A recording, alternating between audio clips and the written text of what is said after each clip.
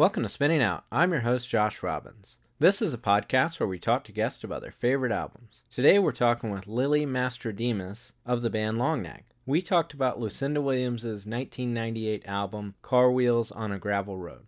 We also talk about being creative on your own time and trusting your instincts. Long Neck recently released their new album, Soft Animal, on Plastic Miracles and Specialist Subject Records. So check that out wherever you stream music. Please check out our Patreon. That's patreon.com/spinningoutpod. My co-host Sarah and I, we revisit albums we liked a lot when we were younger and revisit them as much older and jaded individuals. Subscribe for as little as $1 a month and get an exclusive episode every week. Your support sincerely helps us keep doing what we're doing, and it means a lot. So please subscribe. Okay, let's chat with Lily.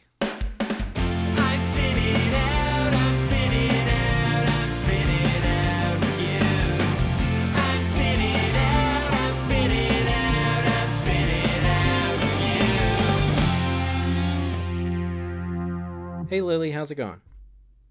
I'm doing just swell. How are you? Pretty good. I was gonna say it's a Monday. It's definitely not a Monday. I So that's I thought it yeah. was Monday. Till just now. Great.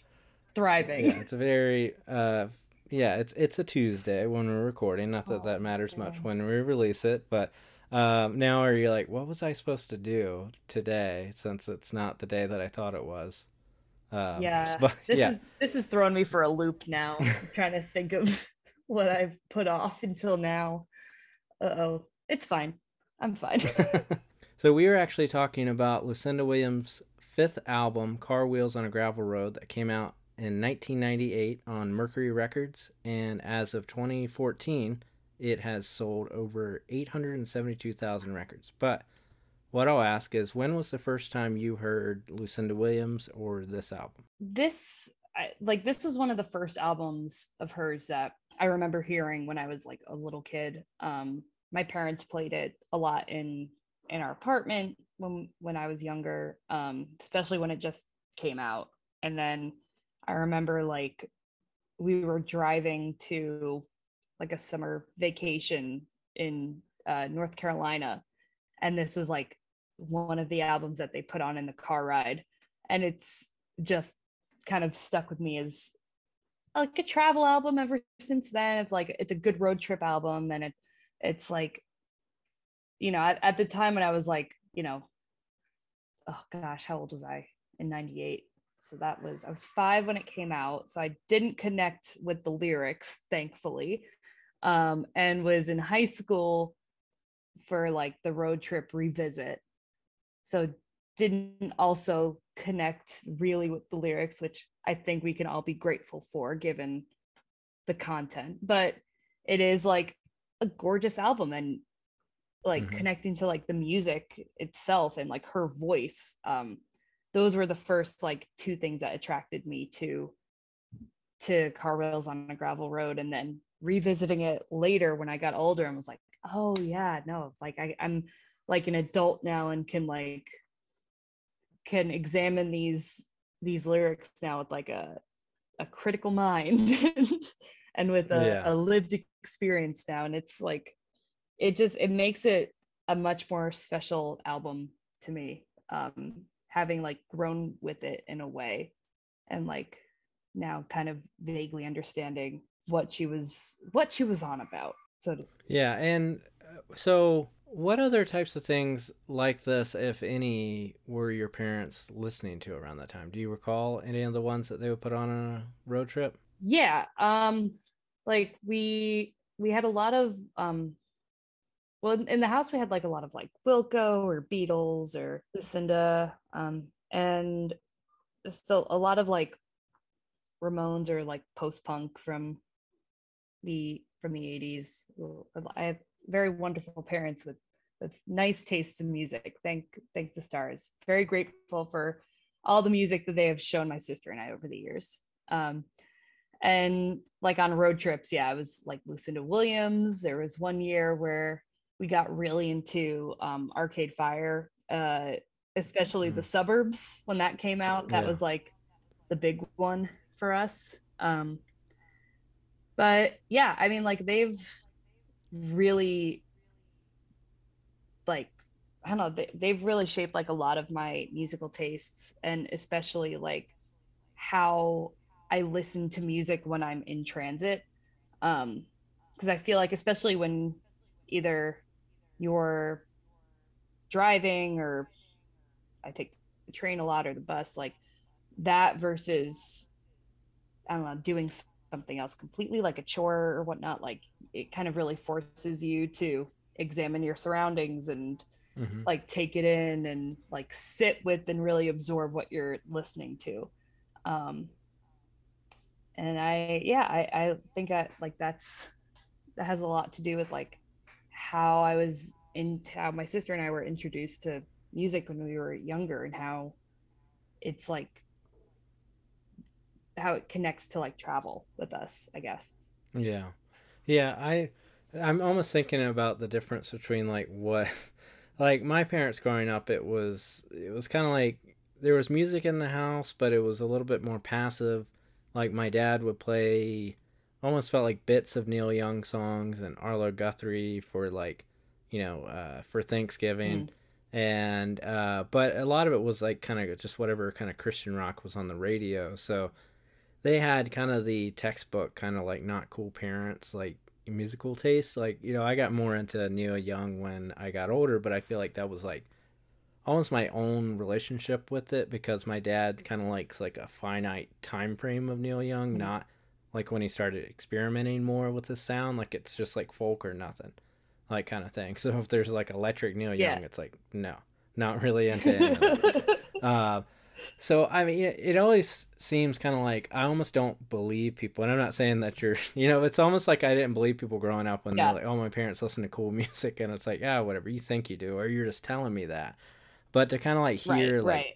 it makes sense now at my age, but it's like, why wouldn't a parent like Wilco? But it almost feels like growing up, parents had to like kind of like be frozen in the time that they're from. Yeah. But if they were listening to Wilco, or if they're especially listening to Arcade Fire, they had like a relationship with music that was changing, which is a normal person. But I guess I didn't view my parents as like normal people in that way. It was very like I kind of feel very like lucky to have grown up in that environment because like my dad's a musician and he was playing like a bunch of bands in Hoboken where we lived, which like at the time was like the epicenter of this kind of indie rock North Jersey scene with like Yola Tango and A and the Feelies. It's just like, and Maxwell's being the rock club in North Jersey where all these other like touring bands from all over came through. So we were very like exposed to that from an early age, like all these artists, because either my dad played with them or he knew them, and it was kind of easy to get caught up in it. So it is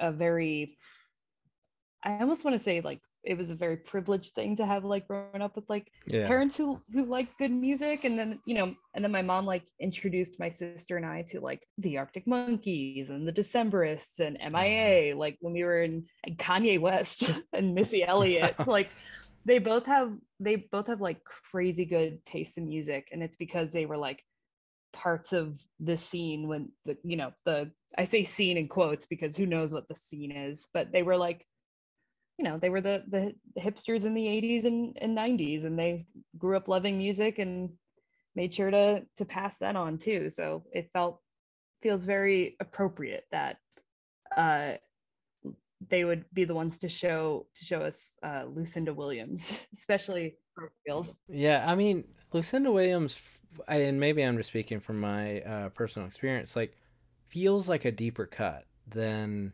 what I was used to. Like, even when I started kind of doing my own exploration, like getting into like Uncle Tupelo, Mhm. and then eventually getting into like Steve Earle.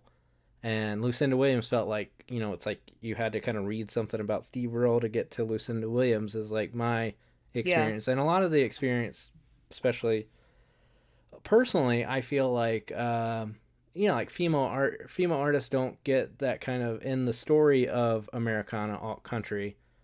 it is like the next level. But it's like Lucinda Williams should, and I think is getting the respect a little bit more than I remember even like 10 years ago. Yeah. But it's all, I mean, it's obviously kind of more male dominated, especially at this time that the record came out and kind of before when she was like making her name. Um, so all that to say, just kind of like I feel like you had to like dig for it more, and Yeah. it's not even like Emmylou Harris, like, and even that's not like I feel like Dolly Parton, and then to get from Dolly Parton to Emmylou Harris, was like another step. So kind of taking those steps and kind of giving that kind of gift, I guess, to your children is Yeah. such a nice thing, No, So absolutely. yeah, Especially if like that the artist is like worth the dig, like especially if they're not getting like the attention or like the acclaim that they deserve, like, and especially with Lucinda too, because like I think Car Wheels was her first commercial success. So like before then, yeah, like as you said, she was like supremely talented, but like maybe not as popular as Steve Earle or Neil Young or any of her other. yeah, Yeah. definitely. Yeah, like this record came out in I think she was in her mid 40s when this came out. Yeah. And she put out a record. I was looking at it today. She put out a record in 1978, 1979, I believe. And then she put out a record in 1980, which was like her first original album because the first one was like covers album. Then she didn't put out another record until 88. Because those two that she put out in like 79 and 80 weren't very well received. So she moved to Los Angeles and I think attempted to really become like a just like local musician and songwriter. Um, and so when the record came out in '88, not this one, I think she just kind of started being a thing that kind of other people like Steve Earle will kind of keep because he plays a lot into this specific album that we're talking about. They'd be like, "Have you heard Lucinda Williams?" Seemed to be kind of the conversation, a shorthand around her. Mhm. And then so she kind of continued the journey, and I think she started being kind of pushed into that realm of becoming like a songwriter, because like in '92, she I'm blanking on the name of the album, but the record she released in '92, there's a song that became a Mary Chapin Carpenter song that Lucinda wrote, "Passionate Kisses," and Yeah. that's what kind of got her to be like a bigger name. But when you're that kind of songwriter, I think you're known in like the back end, like people buying your songs and whatnot. But it's kind of like there's a different trajectory that this could have been, Yeah. after that point is what I'm getting to. And like it could have just been like she kind of hunkered down and kind of wrote songs for the rest of her career for other people.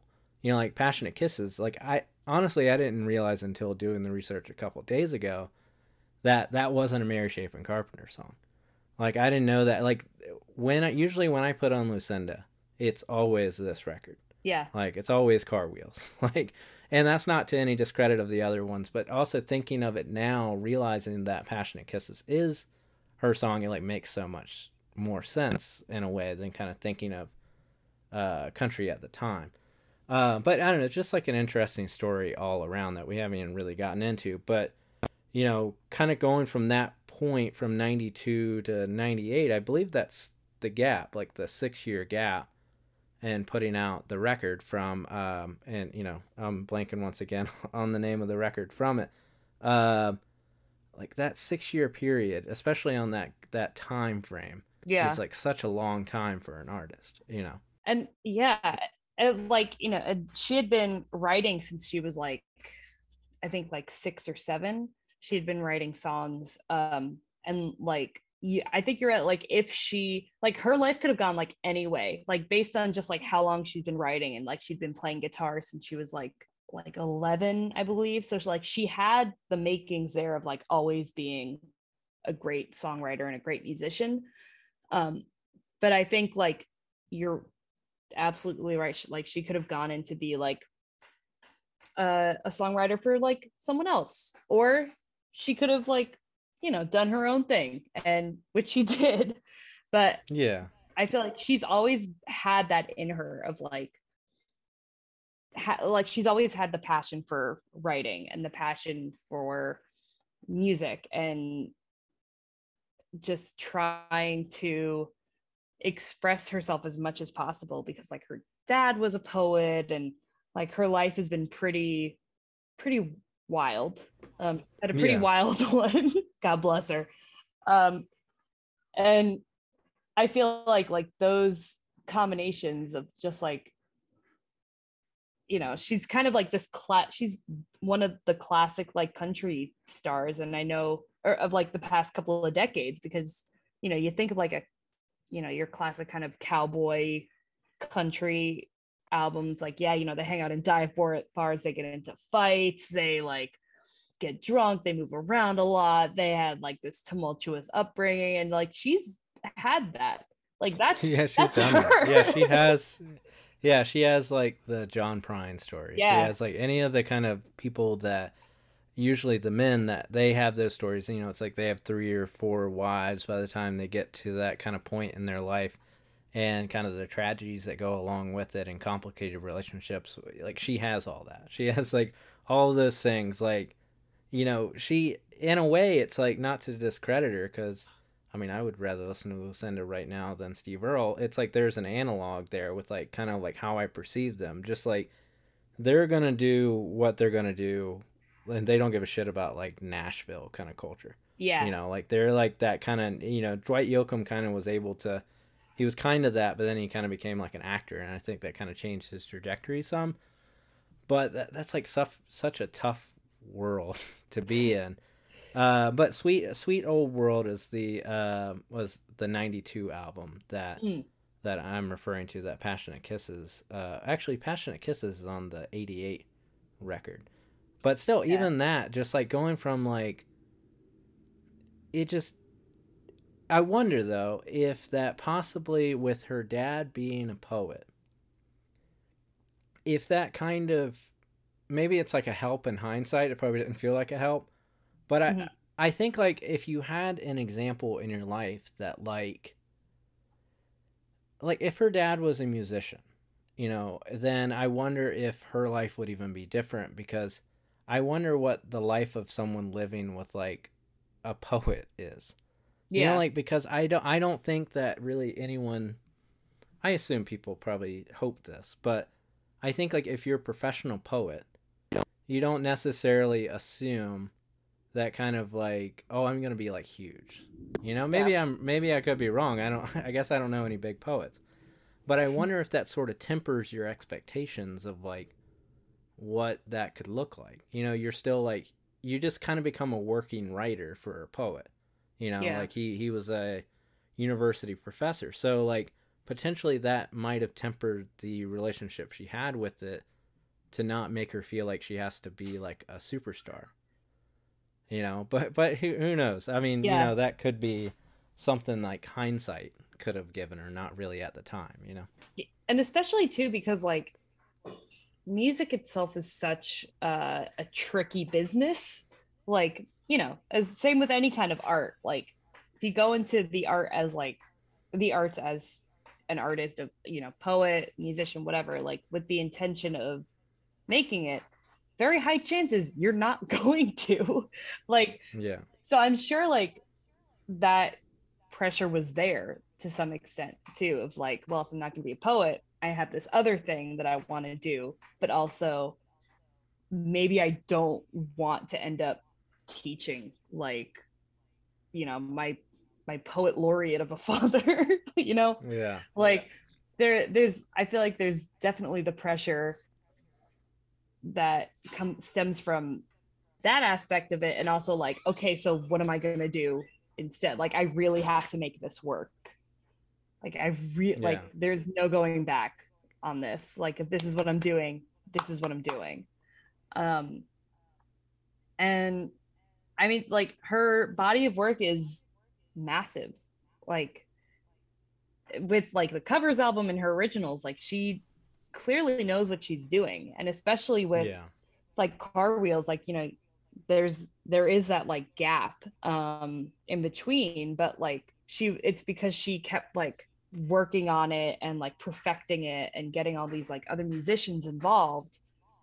And then there was like an article that came out that was like, well, she's difficult to work with, and like like misquoted her manager as like, she's difficult to work with, she's cornmeal or something. um and so everyone was like, oh, she's a perfectionist and she's like taking a long time with this and it's annoying, and like people were mad at her. It's like, but it's a great album, and I would much rather that she had spent her time on creating this album than not, than just kind of like forcing it out there because like she felt like she had to, because that was the way to like stay relevant or stay employed even. She had spent like a lot of time on Car Wheels, and then there was the article that came out that mentioned how she was like a perfectionist and misquoted her manager. Yeah, simply I don't think that anyone would really ever say that. Not that it's never been said, but no one would really say that about a man. Exactly. You know? Yeah. Yeah. And it's like it's ridiculous because I think if people had listened to her, then the record would have been sooner, because it's like the other guy who actually played on this record that produced her albums before. Gurf Morlix, the coolest name. I would never remember that name, but it's so good. It's definitely like, just sounds like when someone tells you that name, you're like, oh, you were born in like Arkansas. Like it just feels like an old kind of southern name. But yeah, like he had produced her couple records before them. So yeah, Gurf Morlix. God, wow. So cool. I love saying it's so fun to say. But yeah, so just kind of that thing where she was like, I don't, she was saying like, I don't like the way this sounds, so she redid the record. Yeah.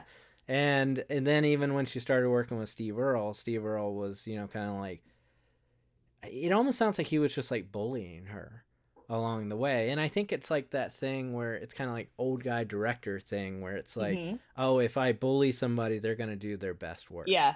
Like, and it's such a shitty approach. Like, and I don't know. It's like I think you probably could have also been nice, and you still would have gotten a good product. Like, you catch more flies with honey than vinegar, as the old adage goes. But people love that kind of notion. Like, I'm just gonna like scream at people, and so they'll do their best work. Yeah. Like she's not capable of it, that was yeah. And like when I read that too, when I was like looking more into the history of this album, like I didn't realize that she had kind of changed horses midstream. Because like we had a very similar experience with our first album, our first full band album. And like you would hope that in the year of our Lord at that point, which was like 2017, like in the year of our Lord 2016, like that wouldn't be the case, but it very much still is. And yeah, like that's almost like a 20-year difference between our tiny little album versus her like groundbreaking masterpiece.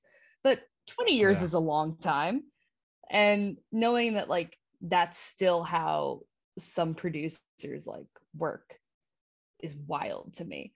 But it is like, producing is a very male dominated industry still. And thankful, after our experience with one producer, we found the one that like fit us and was like kind and wonderful and super supportive. Tom Beaujour, we love you. Everyone work with Tom Beaujour, he's the best. But before that, it was like a trial. It felt like we were like on trial a lot of the time. But yeah, I feel like if kind of similarly, like if we were like an all male band at the time and I was like a guy, our recording experience with the first person would have been way different. But I mean, who can say? Who can say? I mean, sometimes I've been on the, it's interesting because like, she made that decision to kind of, you know, switch producers. Like, I've been on the other end of it where it's like, I've recorded a record and then, you know, essentially being like, oh, this isn't the record we wanted to record in a way. And then we went with a different producer. So it like took a gap. So I've seen it kind of in both ways, you know. So, I mean, it can be tough, I guess, either way. Like, you're kind of like, you're thinking something sounds a way in your head and then it's not coming out that way. That was her experience. But it's like, in my head, it's like, this is the way we heard it, but then we're told like the way we heard it wasn't the, you know, Yeah. the right way. And in hindsight, it's like we ended up getting to work with like a good producer. But it is interesting that things like that still happen. You know, hers is more of your experience. So it's just, I don't know. It's so much like breakdown. It's just like, I'm just like, I can't believe that people still get in a situation where they're just like, no, because like essentially I don't want to listen to a woman. Yeah. Like, it's just, it sounds so archaic. You might as well be named Gur from Roar. Like, you know, if you're talking to people like that, like, it just doesn't make any. It's I understand that people, it still happens, and I'm not discrediting it that it doesn't. It's just sometimes it's like, are we not past this at this point in 2022? The answer is no. The answer is a strong no. Yeah, of course. You know. Yeah. Which is why the music industry is so much fun and a great thing to be a part of. But that's a story for another time. Yeah, but I think, like, in a sense, like, where people were talking about, you know, Lucinda as a perfectionist, it's like, she just heard something a certain way, and I don't really get a sense that she is a perfectionist in that way. I just think that people weren't listening to her. Yeah. And because if you look at her body of work afterwards, it's like, she put out a lot of records after this point. So essentially, after she was able to make someone a lot of money, then they were like, oh, your ideas are great. Yeah. Yeah. It makes me wonder too, because, like, you know, she is such a revered artist. Like, you hear the name Lucinda Williams and you're like, yes, like, that is one of the great songwriters of our time. Like, you just feel this like kind of automatic respect for her. Or, you know, maybe I could be like presuming this because she is like a big idol of mine. So maybe I think it is even across some of the people that were kind of like, I think even with like Steve Earle, or even with some of the other people that she ended up working with, I would agree that she is like a name that's revered, like, and she has like clawed her way to where she was to that point. So yeah, to what you're mentioning. Yes. And like, but I feel like you can respect a name but easily disrespect a person. Do you know what I mean? Like, like, her name has weight, but like, especially like when you read about her experience recording Car Wheels and like the different, you know, like the article or like the, you know, like the people that worked with her and like her experience working with them, it feels a lot of the time like, yeah, no one was listening to her. It's like, because she was like a lady, God forbid, you know. But I feel like it's just because of that she was made to seem difficult, and like, it's so much easier to be an asshole, you know, in real life to somebody than like to actually like show them the respect that like they deserve and that you show them when they're not in the room. And no, like, yeah, I don't know, I feel like knowing that she was like a victim of that to an extent is like pretty heartbreaking, honestly. Yeah, I mean, it's, you know, to think of also being that young in her life to kind of like having like that 8-year gap from like 80 to 88 to kind of like, I guess potentially, I'm assuming almost building yourself back up to like try again is what I mean. I could be projecting a lot there, because anytime you put out a record on like a smaller level, it's like when you put out a record and if it's not like, you know, well received, even if our threshold for it is a lot lower than what people thought in like 1980, it's personally, it feels like you have to like kind of like start from square one and rebuild the house.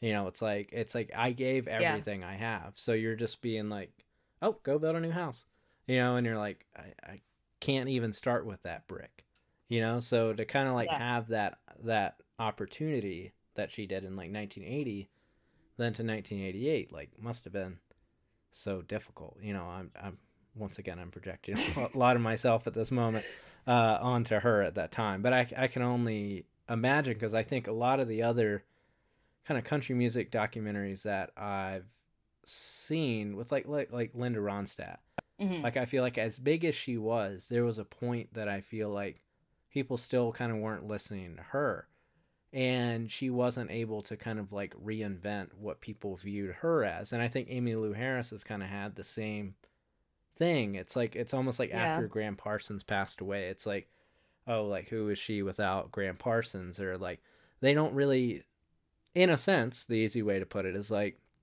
when actresses, I guess I'll put it that way, it's like when they start aging, when they kind of get outside of the role that kind of media has given them, then kind of like what use would they have? And I Hmm. think it's even more difficult for someone like Lucinda because it's like with that 1980 album, I don't even think people got to make an image of what they thought Lucinda was. So Yeah. it's like she wasn't even important enough to most people to discard. So you're kind of like under that, feeling Yeah. like Emmylou Harris or Linda Ronstadt probably had kind of if they wanted, because Linda Ronstadt went into like making albums in like Spanish, and I think that was like a huge transition with her career. And Emmylou, I just kind of feel like once she kind of got to a certain age, it's just kind of how media perceives you. So Yeah. being 45, my point being like in your mid 40s and making the seminal record as a female artist is is Yeah. is a huge leap. Yeah. No, absolutely. And, again, like the music industry across every genre is very much that way of like you mentioned actresses and kind of aging out, so to speak, of roles. Like the music industry is very much the same way with female artists. And like, I'm 29 and I feel aged. I feel, like the term DIY elder now applies to me apparently. But like I feel like especially back then too, and especially in like the Americana and the country scenes, like it was already such a tough scene that like really celebrated drug use and alcoholism and getting into fights and like, cheating on your significant other and like murder, which like, whatever, like great songs. They're all Yeah. like there's some legends out of there for sure.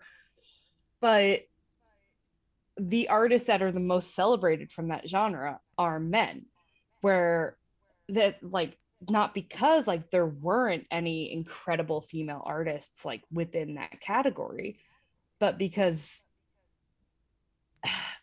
I don't know how else to describe it other than but like because sexism, like Yeah. and especially like when you like think of like country artists like Loretta Lynn or like even Dolly. Like Dolly had a whole like song called Dumb Blonde where she is like talking about how just because she's like blonde and beautiful doesn't mean that she's like talentless or an idiot.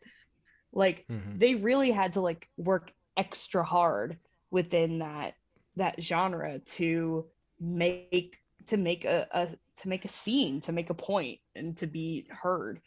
um and knowing that like Lucinda has, yeah, like scraped her way over her entire career too to like make those same points and then come out with like the greatest album ever made. I'll say it, I don't care. Yeah. um in her like mid 40s when like any other artists or like most other artists would be discredited. Like a huge, that's a fucking punk move. Like she Yeah. really is like such a punk in that respect. It's like a lot of those country artists were just punks in plaid.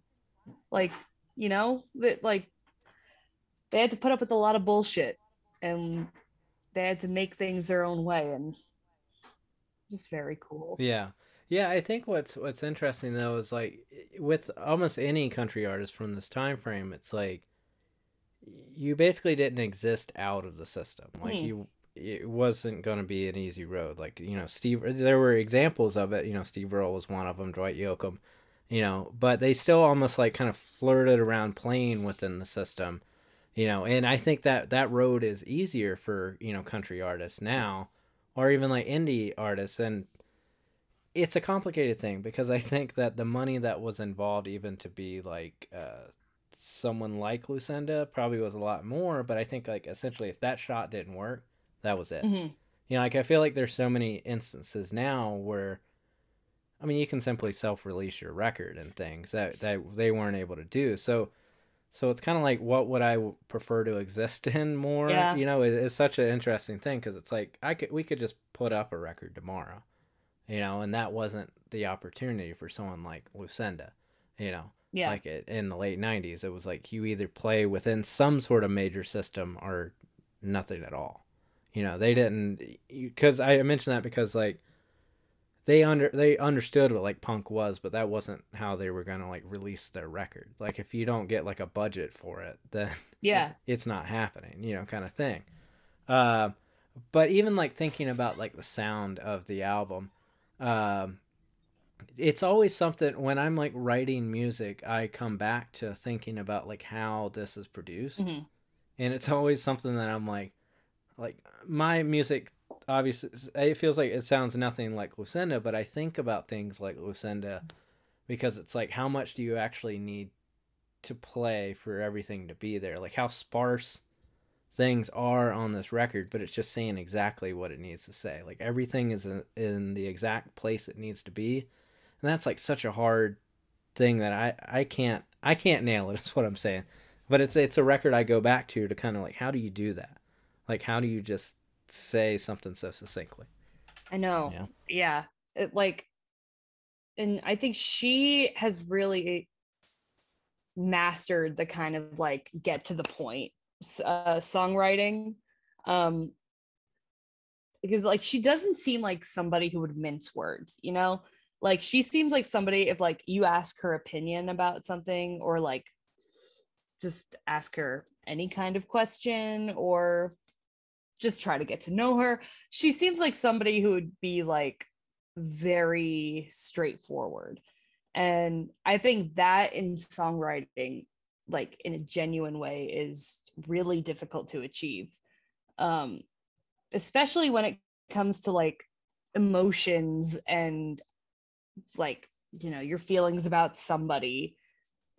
Like it's I feel like it's even scarier to kind of take the approach of like, I'm going to be straightforward and like isn't gonna like kind of sugarcoat anything, or like try to like move around a topic or like her feelings. Like if you make her Yeah. mad, if you like make her sad, if you make her happy, which doesn't sound like a lot of people have over the years, Yeah. but like she's gonna tell you straight up. And I think that's like a hugely important gift for a songwriter to have, um, because there's no other way to interpret that. Like you're not going to listen to a song um, where she says like, you took my joy and I want it back, and think, well, it probably just means that she was sad one day, or like, I don't know, it's a Yeah. lover's quarrel. It's like, no, she's telling you like, go fuck yourself. You made me Yeah. upset. um but I don't know, she's just like, No, I think that's like such a hard thing. Like even like I'm thinking about like since her dad was a poet, or even like when you think about certain kind of American authors, it's very difficult to just like say exactly what I can think of things like, let's say like Kurt Vonnegut. Like mhm, I feel like he's somebody that kind of says what he wants, but he also seems to kind of hide it in some sort of allegory of like, someone with a funny name or something, So when you're looking at somebody like Lucinda, which is interesting, I feel like I just put Lucinda up with like any American author, and I would. I feel like it's Yeah. so difficult to just be like, because sometimes I feel like we want to make music poetry, and she kind of talked about this in an interview. It's like she wanted to take some of her dad's poems and make them into songs, but then she was like, it's a different thing. Like it's like when Yeah. I want to tell a story, and that's what her dad told her when, one of the things he was like, whatever you write, just make it honest. Yeah. And that's something I've thought, and not even really because of Lucinda. It's like when I'm writing, I try and be like, what am I actually trying to say? And do I have the courage to say it? And a lot of times, no. But it's like to actually have that courage sometimes can be harder than like flowery language, because I feel like sometimes things get wrapped in either sarcasm, wit, flowery language, when it's like, Hmm. can we just say the thing we want to say? Yeah. And then I think also sometimes that can be wrongfully prescribed to just someone not being like a good writer. But Hmm. I think that's like the hardest thing you can do is just say exactly what you're trying to say. That's like I can't put it any simpler than that, or that's just what it is. That's difficult. Like when I think of people that even write like funny songs, it's like, what did you really try and say, and you're just kind of scared to do it. And Lucinda's Yeah. not scared to do it. Like you were saying, like it's exactly what it is when you're in. And I think that's where it becomes like a good story, because like if you're thinking about like, I know it's the name of the album, like Car Wheels on a Gravel Road, that's the picture it's painting. The actual thing that's happening. Yeah. Not something that sort of like takes you away from the actual feeling, but just you took my joy away. Like it's just, I don't know, it's just difficult. Like I'm just gonna gush about it, like because it's like the hardest thing I can imagine ever doing. It's just being 100% honest and not, and you don't care like who it hurts as like a bystander. You know? Yeah. Yeah. Yeah. She's like, So she really leans into the ripple effect, kind of. She's just like, yeah, you can't deal with this, tough luck. Like, if it makes you sad, if it makes that person sad, if it makes the person after them sad, too fucking bad. Like, she really does not care. And yeah, I wish I could have that, like, that bravado. Because yeah. I wish, but also like I think, I wonder how hard it might be to exist around. yeah, Like it's to the credit of us enjoying her art, great. But I think she might, if she doesn't suffer in it, then people around her might. It feels like just knowing her music, she suffers with it too. But she also feels like, somebody that's like, I'm just being honest. And then you're like, damn it, you just like yeah, rip me in half, like, but that's the type of person she feels like she is. Like, I'm just being honest. yeah. No, 100%. One other part that I was reading was interesting. I never thought about it until I was doing the research, is like how influenced by hip hop they were on this album. They were talking Yeah. about with Too Cool to Be Forgotten. It was just that kind of loop of a drum, which I feel like is like a country thing, like it, country and then kind of blues kind of thing, Mm. like that kind of beat. But they say the reason that they did it was kind of like hip hop loops. And I don't know, just kind of like thinking about it, borrowing, having that sort of conversation, because in my head, especially in the heads of what are like 45-year-old people, of this time frame, I wouldn't feel that enters the conversation at all. Yeah. you know It like but it's funny because it does, like, that drum loop does sound very, like, very much like an old school, like, hip hop beat. Like, I didn't even know until I read that. It was like, oh, that makes perfect sense. Like, it reminds me a lot of like Miss Jackson. yeah, And just like that kind of like really simple like drum beat that just lasts the whole time, doesn't really change. It has like that kind of like reverse effect on it that they put. But Mm-hmm. like that was the first thing it brought up for me. It was like, oh yeah, obviously that's what happened. But like you wouldn't think of that in the moment. Because I feel like too, like a lot of like that old country, those old country recordings, like if they had drums, it was like simple. It was like and it was Mm-hmm. buried behind everything else. Um, or I'm trying to think of an example because like I don't like Johnny Cash didn't really have like drummers, and if he did like on those early recordings, they were always like kind of in the back. They were more like a textural thing Mm-hmm. than Yeah, I not feel like a lot of those like the guys Everly didn't really Brothers. like. Yeah, they didn't really like. They wouldn't really change either. It's kind of more about like kind of staying steady. And I think a lot of times with it, and even like if you're looking at like hip hop or if you're looking at like an influence, maybe they were thinking of like things like post punk and even like into like dance music. You know, a lot of the stuff on top of it changes, but the back rhythm won't really change. Mhm. But we don't really think about it often because you're kind of listening off the top of it. So to kind of like experience it off of it, like as something being a loop, is something I've felt kind of more obsessed with writing because it's like how many actual parts does a song need to have? Mhm.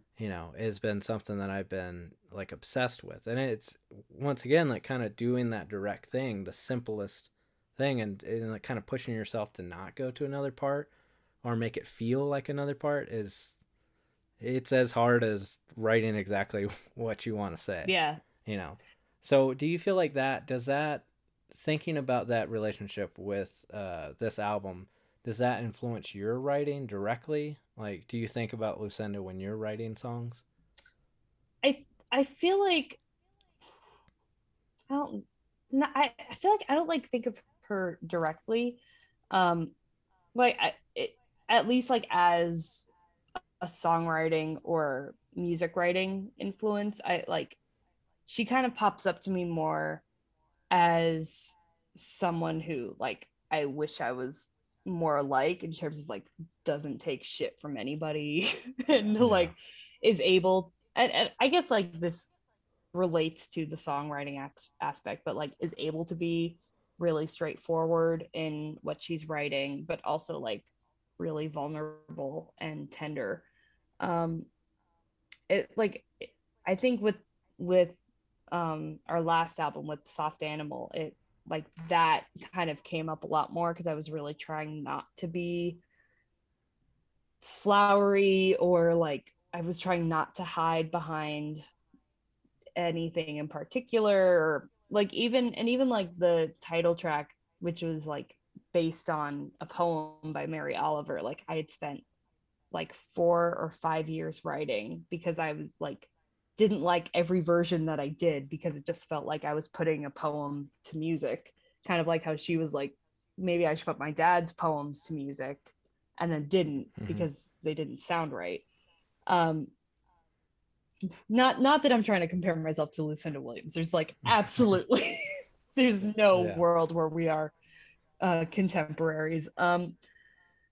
But there was like a sense of like fearlessness or behind her that I really wanted to try to tap into. Like, and if it wasn't within actual like music composition, I wanted to do that with the attitude and with the songwriting. Um, yeah.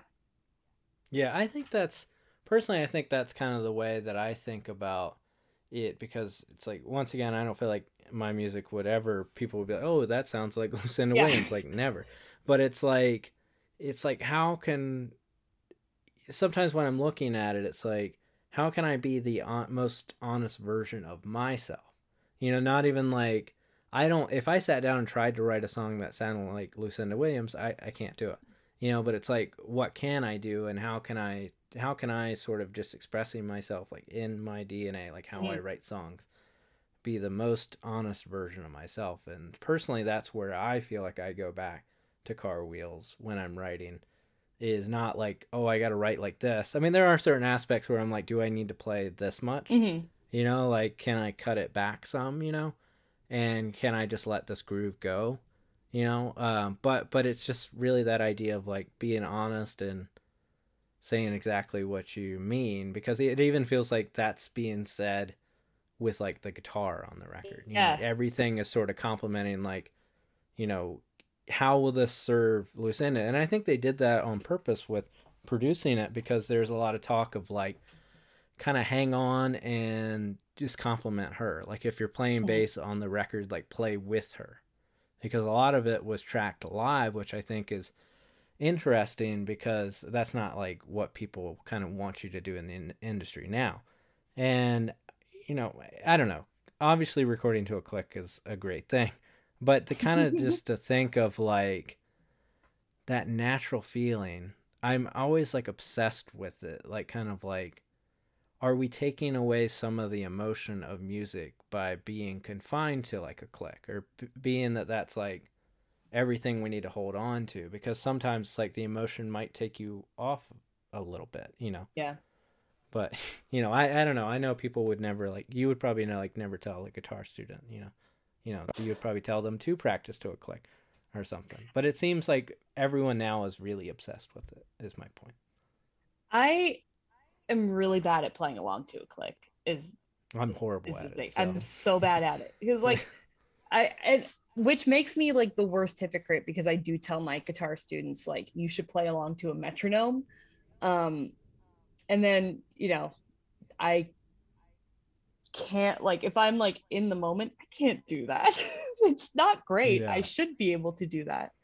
Um but I also feel like if you have an idea of what you want the song to sound like, and you like kind of get in that groove while you're recording, like it's easy to fall off a click a little bit, because you're more like playing with like the feeling than the sound, if that makes any kind of sense.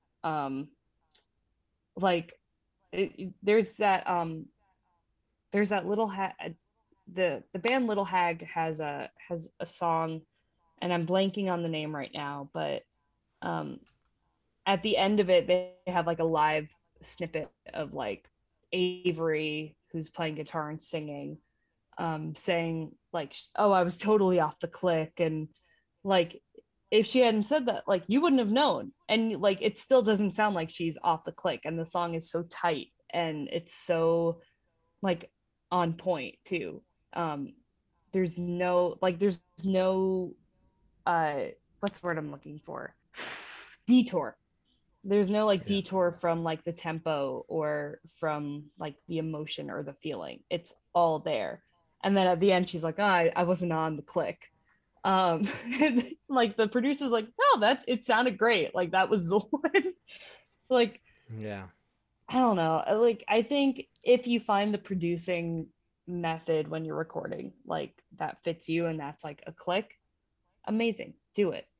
Like, and if you don't play with the click, amazing, great. um I don't know, I always feel bad when I'm like trying to play along to a click and it doesn't line up, so I'm like, damn it. yeah, Oh god. yeah. I feel like it's almost like, I get where you would like tell a guitar student that they should, because I think of that idea of, you know, it's like when you're an artist and you kind of know, you know, the rudiments, Mm-hmm. so you know kind of like how to kind of mess it up and make mistakes. And so like some accomplished artist, you're like, you know, someone could look at it and be like, oh well, this drawing kind of sucks. But it's like when you but it's like a person has honed their style for so long and taken classes or just like done it for so long, they know how to do it quote unquote wrong. Yeah. And so if you don't kind of have those rudiments, I think potentially doing it wrong is just wrong. But then sometimes it isn't. Sometimes wrong is right. So You know? sometimes wrong is right. That's exactly Yeah. it. Yeah. So it's hard to say. I mean, both can be true. And I think what I'm getting at is like, there isn't, I don't like it when people kind of tell me that there is kind of, or really anybody, you shouldn't really tell anyone like this is the hard fast way to do it. Mm-hmm. Because if there's one hard fast way to do it, Lucinda Williams did it all wrong. Yeah. Like probably if we're looking back, or she did it her way, and it took her, like she wasn't like in her 20s when she got really big. Like there is no one way to create Yeah. anything. And it's like when people are like, oh well, a song has to be under 3 minutes, or a song should blah blah blah be to a click. It's like I almost want to not do that on purpose because someone tells me not to. you Yeah. know and yeah, it could be not for me, but it's like, Daniel Johnston is technically wrong. How, it's like it's not done well, but Yeah. it's perfect. you know Exactly. And I think it makes for a more interesting album as a listener too. Because like I feel like if an album is too perfect, like, yeah, too like technically perfect or like whatnot, then it feels like more has been sacrificed for it, like more has been cut out, like things have been removed texture wise, like it doesn't feel as authentic. But hmm like if you're able to like hear, you know, a wrong note here and there, or like something that like when they were playing it live, like was a flub, but then when you went back and listened to it in the booth, they were like, oh no, actually that can work. I feel like those moments, or off the click at some point, like I feel like those moments, if they are done and they are done like confidently and they're done well, um, work. Like they kind of bring so much more to an album. And like Car Wheels on a Gravel Road, I feel like is a great example of that too, because like it's a scrappy album. Like it has yeah, like the Americana scrap to it. And like her voice too is, you know, it is gravelly. Like yeah, yeah, she does have that like really like road worn voice that is powerful, but not like conventionally beautiful, not like entirely marketable to a pop market, like there are aspects of this album that don't work for sure, but they do in like the best way. And when I listen to this album, I feel like way more engaged with that than if it had been like 100% across the board. Everything was perfect. Her voice was smooth. Like it would have been a different album. Like it wouldn't have yeah, been this good. Wouldn't have been a classic. yeah, yeah. Like there's points in it, obviously, where it's like where she reaches for a note, and kind of that kind of pain in it with reaching in it. It's just I love those moments in like any sort of record that like a lot of times you get that too. Like some the last John Prine record has that. Mm-hmm. And he had kind of like complications with his voice, like essentially got like part of his throat Yeah. taken out because of cancer, and just that way of like hearing somebody have to kind of work for it is my favorite thing. And like there's points where it's like she feels like the coolest person in the world but it's flawless, but you still feel like that dichotomy of kind of like just being the coolest person in the room Mm-hmm. but working for it. It's Yeah. just like it's like I'm gonna sometimes I feel like when you get the coolest person in the room, it's like, but then I don't feel any kind of anguish, but I feel somehow she's both. And it just like I'm just like, damn, Yeah. Like like how are you you both? get the sense that like at the end of the night, like after a show, she's walking off stage and like there's so much weight on her shoulders. Like you just feel deep in your gut that like she's really going through it. And it's not to say that like somebody needs to suffer to make great art, but I feel like she's just one of those people where like this is her lived experience. Like she hasn't like shaken it yet, and Hmm. probably at this point like never will, but she's able Yeah, to express that honestly and beautifully in the art that she makes. So she has at least some output that hopefully is granting her some relief. Um, but yeah, like it just feels like she is just, I don't know. I don't want to say like going through it again, but she's had a tough time. Like she's had a rough go of it. Like Yeah. I can't imagine that would just be something easy to shake off. And she like had a stroke a few years ago. So like she's really like she's really struggling, but God bless her. She's Yeah. like still doing the damn thing. One of the ways I like that she put it in, it was, I think it was like a PBS video, where she was talking about it being like an actual well. It's like, I don't need to live in it, essentially, is what she said. I can just go to it. Mm-hmm. I can just like go up there, I'll dip the bucket in, pull it back all out, and it's never ending. Like all of this kind of Mm-hmm. anguish I've lived through. So, it's like I don't feel like she's someone who has suffered for her art, but I don't really know if she has to kind of make herself suffer. Yeah. Like those kind of like a Warren Zevon type that's Mm. just like, oh, I'm gonna go live in this hotel, Yeah. kind of thing, and make the story in my life, Yeah. And or like kind of fuck purpose. up everything around me. It's like Yeah. it's just encoded in her DNA. Like it's just or it's a past experience but she'll always be able to pull from it.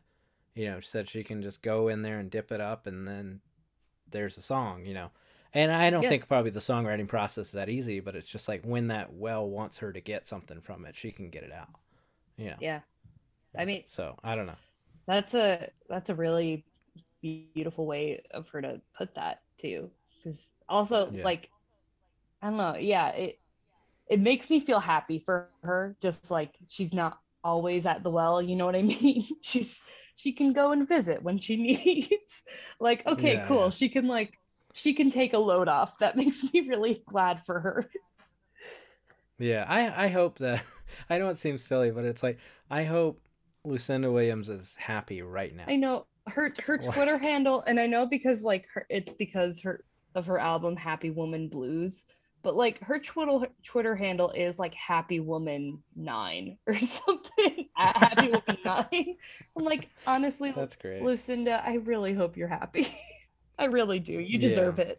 God. So your 2018 album Willis Do came out on Tiny Engine. So as we all know, and has been discussed, kind of like how everything went down with that. How has kind of your transition been from going from Tiny Engines to, I guess, like doing things essentially on your own? And how does this record kind of inform it, or if it does at all? So kind of your personal experience, kind of going from that change in your life. Sure. Um, but yeah, I feel like everything with Tiny Engines happened, right before we were going to announce our 2020 album, World's Strongest Dog. Um, so it kind of felt like, after all that shit went down, and we like had to buy back our vinyl and self-release, like that kind of felt more like, okay, well, if we want to release this album the way we want to, like this is a necessity, um which wasn't really fun, honestly. Like, other than the fact that, like, the pandemic shut everything down, so we couldn't even tour on the album. It felt like it like yeah, it didn't feel like a fun release. And that's not to say like I'm not proud of the album or I'm not thankful for like everybody who supported it when we really like needed to raise the funds to buy the vinyl back, because I'll always be in debt to the folks who did give us a hand. I just remember thinking, like, at the time, like when it came out in April, after like, weeks of the pandemic or a month of the pandemic at that point, just like, cool, I'm not having fun. And then as the pandemic wore on, being like, cool, I will never have fun again. Um, and trying to like reassess my relationship with music, and especially like as a songwriter, Mm-hmm. like what did I want to accomplish, what did I want to put out in the world. Like it kind of felt very spirally to a point. And I think like Soft Animal really let me reassess those feelings and kind of like rediscover who I am as a musician. And you know, like even though we put it out on Plastic Miracles and Specialist Subject, who are like two fantastic labels, like Yeah. it felt way more like fitting, just because this is an album I did for myself. I did by myself, essentially, like, except for, you know, a few other musicians who did strings, or, you know, our drummer, John Ambrosier, played on one song, or I had backup vocals. Like, other than like a handful of folks, like, it's all me.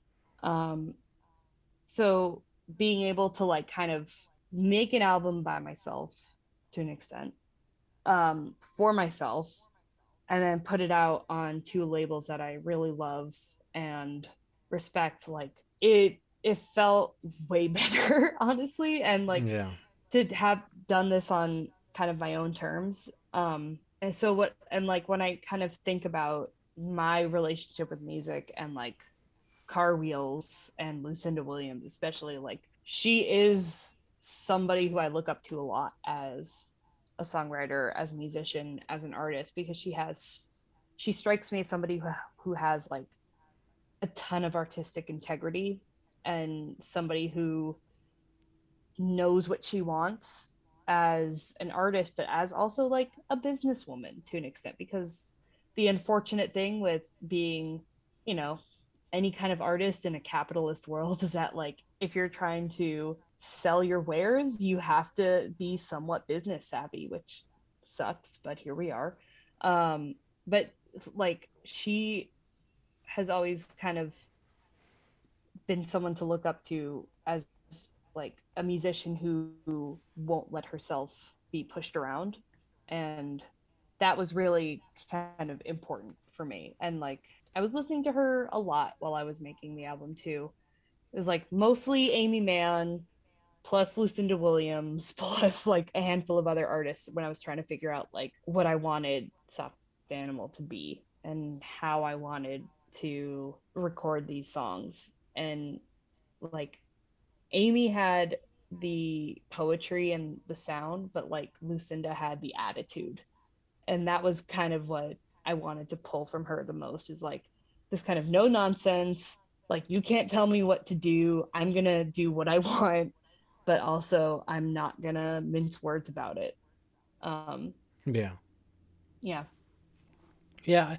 Well, it's interesting, I think, like thinking about kind of Amy Mann and Lucinda Williams kind of as like a, you can be somewhere in the polls for it, because I feel like Amy Mann is similar to Lucinda Williams in that I feel like, but she's, Lucinda, I feel like it's like, I'm going to do my thing, kind of barrel forward, you know, Mm-hmm. like fight her way to go forward. Like Amy Mann is doing that, but I feel like she's kind of like bobbing and weaving her way to like figure out how to navigate, you know, kind of like, you know, maybe I'll act, maybe I'll, you know, do music this Yeah. way or this label and whatnot, and kind of like kind of shifting gears, but still just being Amy Mann all along the way. So interesting kind of guidepost to like think of, you know, kind of like where to, if this works for them, kind of, Yeah. then some version of that I'll be, that'll kind of show me where I need to go, you know. And two artists who had like producing and label problems too. Like Amy Mann, I believe, started her own label after she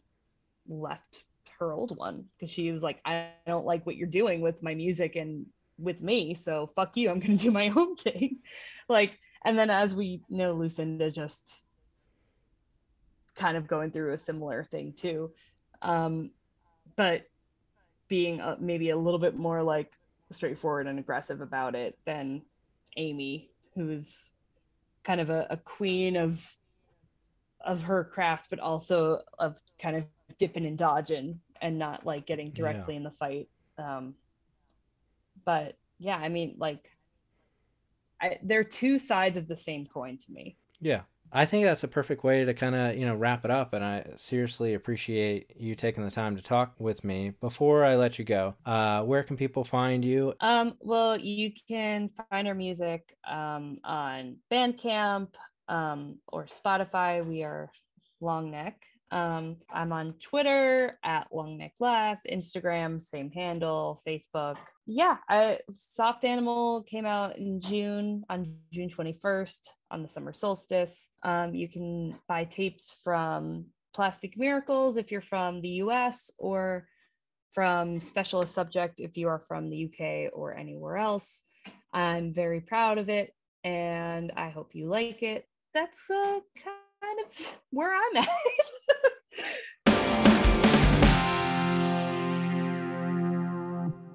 Welcome back.